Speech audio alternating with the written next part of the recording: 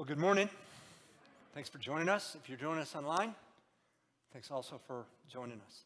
I want you to imagine for a second you're caught in a driving rainstorm, and the shelter is 30 yards that way. It's an awning of a building. It's a building itself. When you get out of your car, how quickly are you moving in that direction? Well, just as fast as you can because you are being soaked to the bone. Now, I want you to imagine again, you're caught in that rainstorm and you don't know which way shelter is. You're not sure. You don't know the area and there's nothing visible. I mean, you're running fast. But are you going in the right direction? I don't know. You might be running from shelter. That's a frustrating feeling, being trapped and not being able to find where to go. Well, there are people who feel like that when it comes to living under the shelter of God's favor. They're out from under it, but they don't know where they're going. How do you get back to living there? That's what I want to talk about this morning. So if you got a Bible, if you'd open it to 1 Samuel chapter 12, we're going to go through this chapter wrestling with the question, how do we get back to living under the shelter of God's favor? How do we get back to living under the shelter of God's favor? Now, if you haven't been with us, we've been spending the last number of weeks going through the books of 1 and 2 Samuel, and it's really a record of Israel's transition from existing as a loose federation of states to living under a monarchy. And it started with a lady who was dealing with infertility. She prayed, God, if you give me a son, I'll dedicate him to you. God gave her that son. His name is Samuel, and she dedicated him to the Lord. And Samuel has been raised up since he was a lad to be a prophet, God's spokesperson. And what Israel has wanted more than anything is they've wanted security from their enemies. They're in the promised land, but it hasn't gone well at times. And how do we deal with this? And they tried some ways to manipulate God, and that didn't work out for them. So what they've landed on is, we need a king. We need a king. And Samuel said, yeah, I don't know that's a good idea. A king is going to take and take and take and take and take and take and take from you. They said, I don't care. We still want a king. That's what everybody else has. That's what security looks like. And so God said, okay, I'm going to grant your request, and I'm going to use that to show you who you really need is me. But when Saul was anointed the first king, the word choice was really interesting. He didn't use the word king, he used the word prince and ruler. You're a king that will operate under God's authority. Last week, Saul's kingship was challenged by Nahash the Ammonite, and God raised him up. The Spirit of God came upon him. And so he is established before the people, and that's where we are.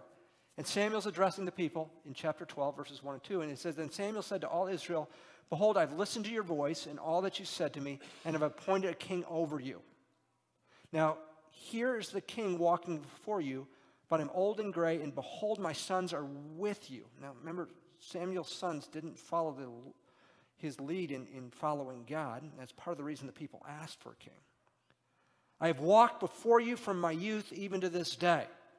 Now, Samuel is about to call them out yet one more time for their sin, their offense of asking for a king. Because what they said is, we want to trust the king rather than God. Before he does that, he wants to make sure he's clean before the people, that he isn't guilty of some hypocrisy. So here's what he says in verse 3. He said, here I am, bear witness against me before the Lord and his anointed. Whose ox have I taken, or whose donkey have I taken, or whom have I defrauded? Whom have I oppressed, or from whose hand have I taken a bribe to blind my eyes with it? I will restore it to you. If you were with us during the Sermon on the Mount, Jesus said, be really, really careful when you look at the speck in your brother's eye. Make sure you take out the log in yours. Not that we don't judge, but let's look at ourselves first. And that's what Samuel's doing. I'm about to call you out. Have I showed myself to be pure? Verse 4. They said, you have not defrauded us or oppressed us or taken anything from any man's hand. He said to them, the Lord is witness against you, and is anointed as witness this day that you have found nothing in my hand. And they said, he is witness. Okay, Samuel, you're clean. You've walked in integrity before us. Okay, Samuel says then, verse 6 to the people, it is the Lord who appointed Moses and Aaron and who brought your fathers up from the land of Egypt. Okay, way, way back in the day, you guys were enslaved for 400 years and you cried out. And God said, I'm ready. I've heard the cries of my people. And I'm going to pick a couple people out, Moses and Aaron. And at the time, Moses was on the backside of a desert. He had acted impulsively and killed somebody. He was a sheep herder. And he said, God, Moses, you're my man.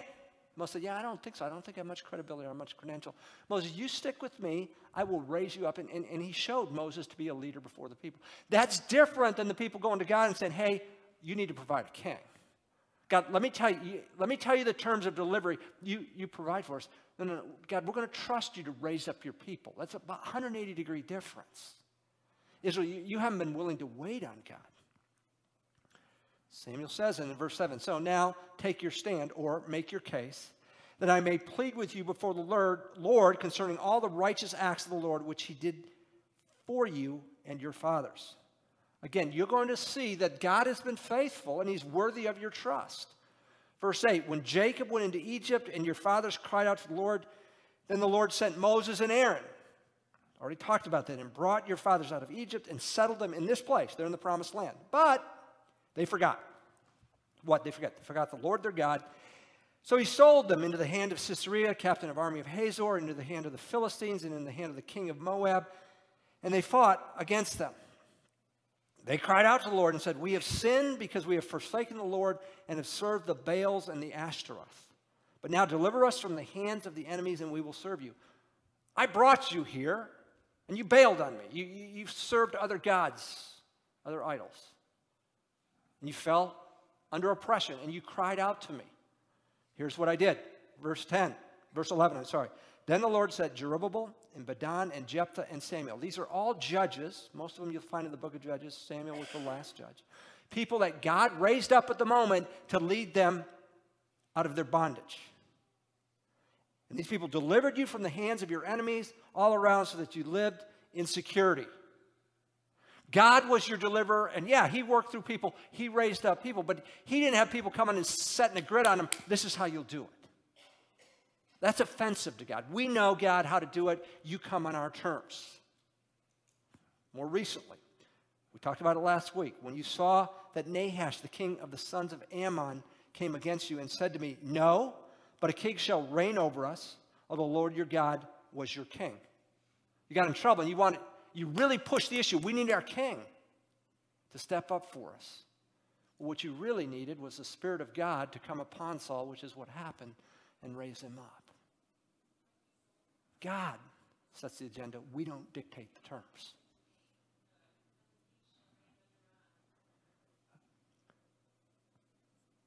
So he says, now therefore, here's the king whom you have chosen, whom you have asked for. And behold, the Lord has set a king over you. Saul has God's approval, but he's not God's choice.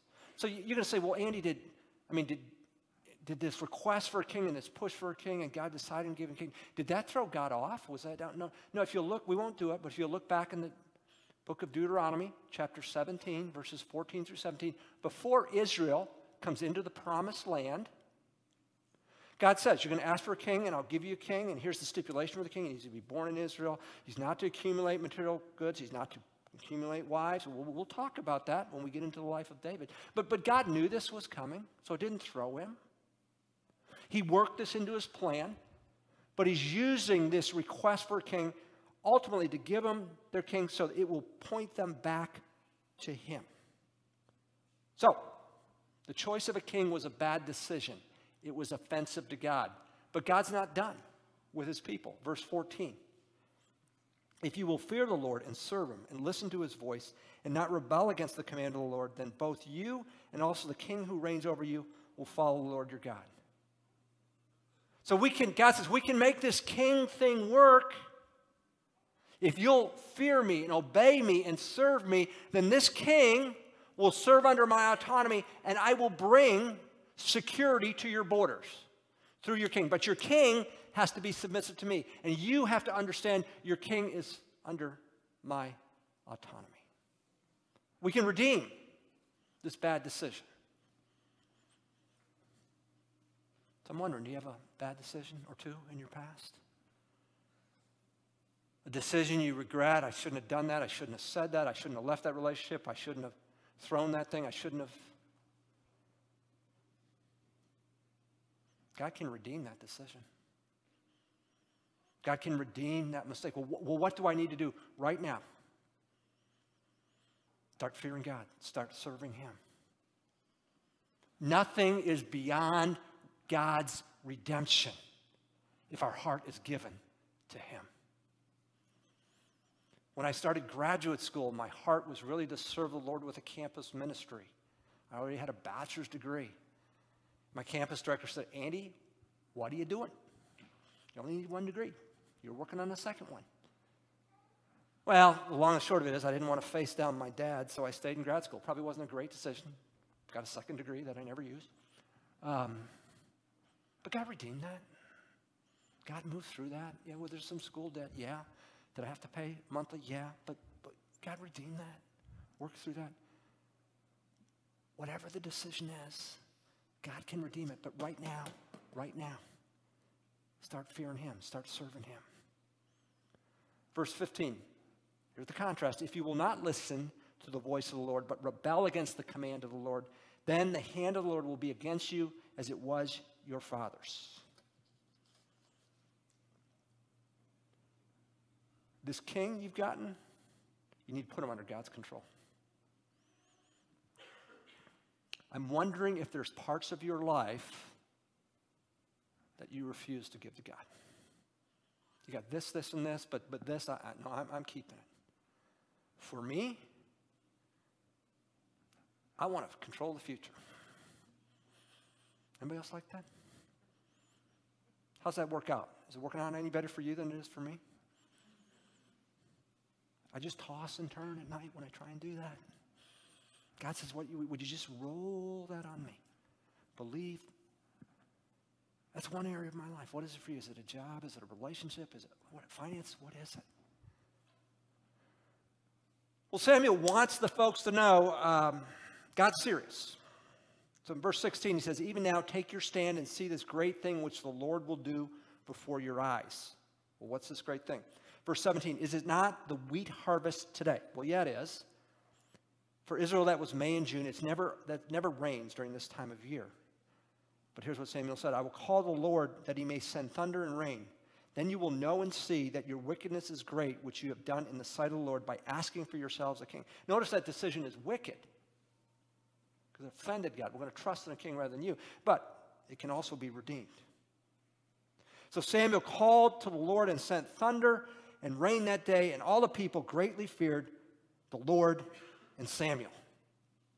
And I think there's a message here. Don't be fearing the word of the king. Be fearing the word of the prophet. Why? Because the prophet speaks God's word. So many of you heard my story. I'll go through it quickly. I had freshman classes start on Monday. Saturday night in the student center, they have what is Big Red Welcome. You go get your pizza coupons. You sign up for cable. And in the middle of that, somebody said, hey, you want to fill out a religious interest survey? Sure. I forget about it. Tuesday, they show up at my door. Do you remember filling this out? No, I don't, but that's my handwriting. I get into dorm Bible study. 6 months later, I come to Christ. We were baptized in February of my freshman year. And you can imagine the debt of gratitude I feel to this man, Ron Tucson, who led me to the Lord. And he is like a prophet to me. But you know what he always told me? He said, Andy, you never take my word for it. You always check me out in the Bible. And if we disagree, let's do it friendly. This is our authority. This is why we're talking about it. I am not the authority. I am the authority to the degree I accurately interpret the Bible. If we disagree, same thing. Let's talk about it friendly, conciliatory way. See where we disagree. But this is where we place our fear, in the Word of God. Why? Because He's speaking. Verse 19, then the people said to Samuel, pray for your servants to the Lord your God so that we may not die, so that we have added to all our sins this evil by asking for ourselves a king. So they're asking for an intercessor. Samuel, will you pray for us?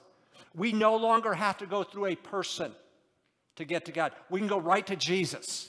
He's seated at the right hand of the Father. We have an intercessor. His name is Jesus.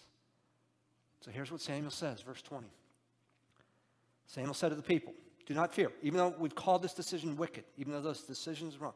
You have committed all this evil, yet do not turn aside from following the Lord, but serve the Lord with all your heart. They've stepped out from under the shelter of God's favor.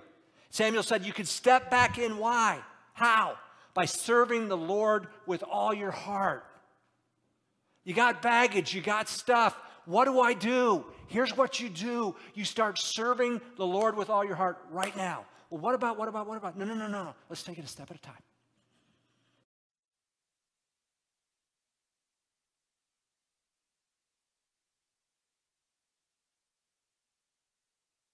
We're getting soaked and are we running away? How do we get back to living under the favor of God's shelter, the shelter of God's favor, rather? Serve the Lord with all our heart. Serve the Lord with all our heart. Now, there's things that get in the way. We give our heart to other things, and Samuel will call those futile. Verse 21. You must not turn aside, for then you would go after futile things, which cannot profit or deliver, because they are futile. And we talked about this. Our heart generates idols, and it could be a job, it could be a relationship, it could be a career, it could be our popularity, it could be this, it could be that. And those are all true. But I want to talk about a seasonal idol, a seasonal object of futility, and that's fandom for a football team. Because that can become an idol, something we trust to give us life. So I was 9 years old. We're living in suburban Detroit. And that November, Michigan, I don't know anything about college football, but they play a big game against Ohio State, pull a big upset, and they're going to the Rose Bowl. And my dad says, the Rose Bowl? We got to rent a TV to watch the Rose Bowl. We didn't have a TV, so we're renting a TV. Okay, I'm in. So we watch the game, and from that point, I'm hooked. So that fall, remember, you can only be on TV twice a year during those times, so you had to listen on the radio. So I'd have the radio in the backyard, and I'm the Michigan quarterback, running the option as they're calling it out. Tom Slade, Dennis Wright, those names are fixed in my mind. People at 9 years old, without knowing it, I created an idol. Michigan football became my happy place, and it gave me life. Just like Nebraska used to run through their non-conference in the Big 8, Michigan would run through the non-conference in the Big 10. They'd have their last game against Ohio State, which is 50. So 9-2 was a horrible year. And they'd win on Saturday, and I'd read the article on Sunday, and I'd cut it out and go in my scrapbook, and there'd be an article on Monday, and then the polls would come out on Tuesday, so I'd clip those out. I had a scrapbook, and I'd read this thing, and my dad controlled with anger, and Michigan football was a happy place. But it became an idol. So let me skip ahead to 2003. I'm 42 years old. It's the Tuesday evening, the first Tuesday in February, and I don't sleep this night. You say, well, Andy, was it because, our kids were young. They were a year and a half and 4. Was it kids? No, that wasn't it.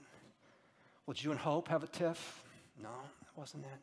Well, you were new on your job at Lincoln Berean, 5 months in, 6 months in. No, that wasn't it. Well, what kept you awake? A high school recruit kept me awake. Because, see, the next day was signing day. It was a 5-star recruit out of Ohio, and he had verbaled to Michigan, but then there was an internet rumor that he was going to flip to Ohio State.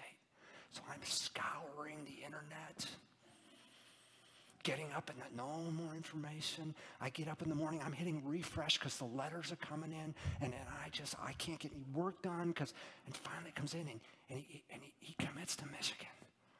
Whew. But you know what I did that afternoon? I thought, this is out of hand. An 18-year-old high school student who doesn't know you and you don't know him just robbed you of a night of sleep.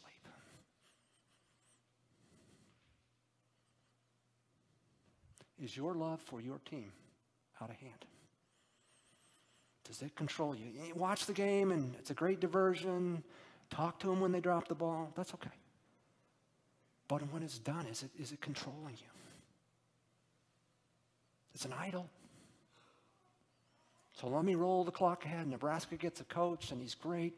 And in 5 years, they win the national championship. So you go down to Pinnacle Bank Arena, and you're cheering on the Go Big Red. And you get a bumper sticker, and you get a hat, and you get a T-shirt, national championship. And then you can watch some highlights on YouTube, and you know what? After a while, you go back to your life, and the same health issues, the same relational issues don't change. And the year after the national championship, they lose in the semifinals, and you are frustrated, and it's, wow, they do that. And 2 years later, they lose the Big Ten, and the thing takes way more life than it gives. Don't give yourself to futile things like football teams. Maybe it's the Huskers, maybe it's the Wolverines, maybe it's the Chiefs, maybe it's the Broncos, maybe it's the Vikings, maybe it's the Bears, I don't know. We make an idol out of these things, and they rob us of life. Don't chase futile things. Give your heart fully to the Lord. Why? Verse 22, for the Lord will not abandon his people on the account of his great name, because the Lord has been pleased to make you a people for himself. This is what we are believing about our church. God wants, we're a people for him to make his name known in our community. Verse 23, Samuel says, moreover, as for me, far be it from me that I should sin against the Lord by ceasing to pray for you, but I will instruct you in the good and right way. Samuel says, you've given offense. I was speaking God's word, and you tell me, buzz off. Hey, the king's going to take a lot of stuff. I don't care. We want a king. It could be easy for Samuel to be offended. But Samuel said, I'm not. I'm going to keep praying for you. I'm going to keep being involved with you. A lot of stuff going on in culture that we as Christians find offensive. We don't check out. We follow Samuel's model. We keep praying. We keep involved. That's why we talked about doing what we did at North Star. We want to personify the love of Jesus in our community, even when people push back, even when people reject. We're serious about being Christ in our community, and it's modeled through us, for us, throughout the Scriptures. Final thoughts, verse 24 and 5, only fear the Lord and serve him in truth with all your heart, for consider what great things he has done for you. But if you still do wickedly, both you and your king will be swept away. When Jesus was on earth, he had a bunch of Pharisees and religious leaders that were always trying to trip him up. So one time they said, hey, Jesus, can you summarize the whole Old Testament law in one commandment? Jesus said, no, I can't do one, but I'll do two. In Luke 10:27, he said, first, love the Lord your God with all your heart, soul, mind, and strength. And the second one is love your neighbors yourself. They were inseparably linked. But I think the love of God is foundational because it empowers us. And Jesus' thing was, first thing I want you to do, before you get on a checklist, what should I do? What do I do? No, I want you to love God with your whole being. Jesus is the only one that ever did that perfectly. He loved the Father right up to the point he obeyed him to going to the cross. You and I, we chase futility. We got stuff, and we're in process, and we're growing. We need to give ourselves, surrender to Jesus fully. Jesus, would you do a work in our heart that we can't do for ourselves, that we might love the Lord our God with all our heart, soul, mind, and strength? Would you ask Jesus to do what has been called for throughout the whole Old Testament and throughout the New Testament, that we give ourselves fully to God? Samuel said, serve the Lord with all your heart. Give ourselves fully to God. As we do that, things fall in place. Ask Jesus to do the work we can't do for ourselves. You ever heard of the Marshall Plan? After World War II, Europe was destroyed.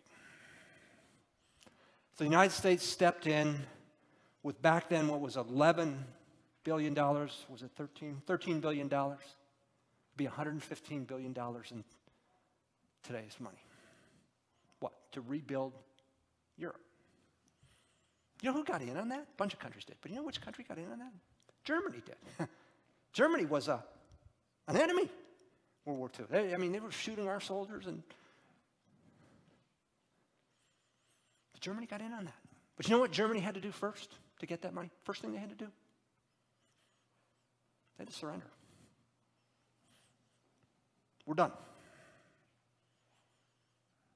When that happened, the process began. And they received over, in today's dollars, $13, $14 billion.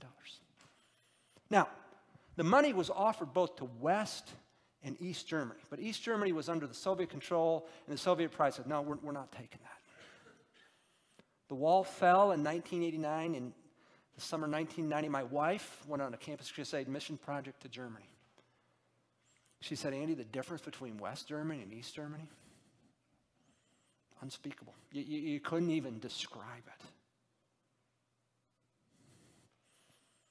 Wealth and blessing versus poverty and despair. All because a people, a nation said, no, thanks. We're good.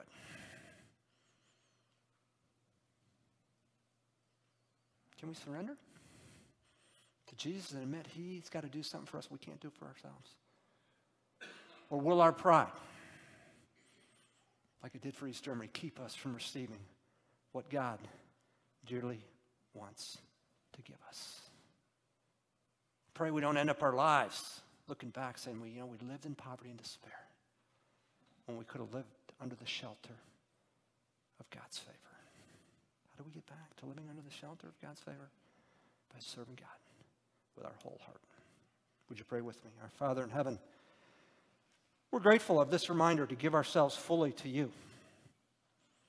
We're thankful that a people who committed a wicked act, God's word, not ours, can still be redeemed. God's not given up in spite of this wicked act. Lord, that we would step into this Jesus who told us to love the Lord our God with our heart, soul, mind, and strength, and then did it. And Lord, we confess we chase after futile things.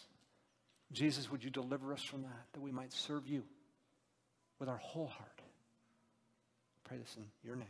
Amen.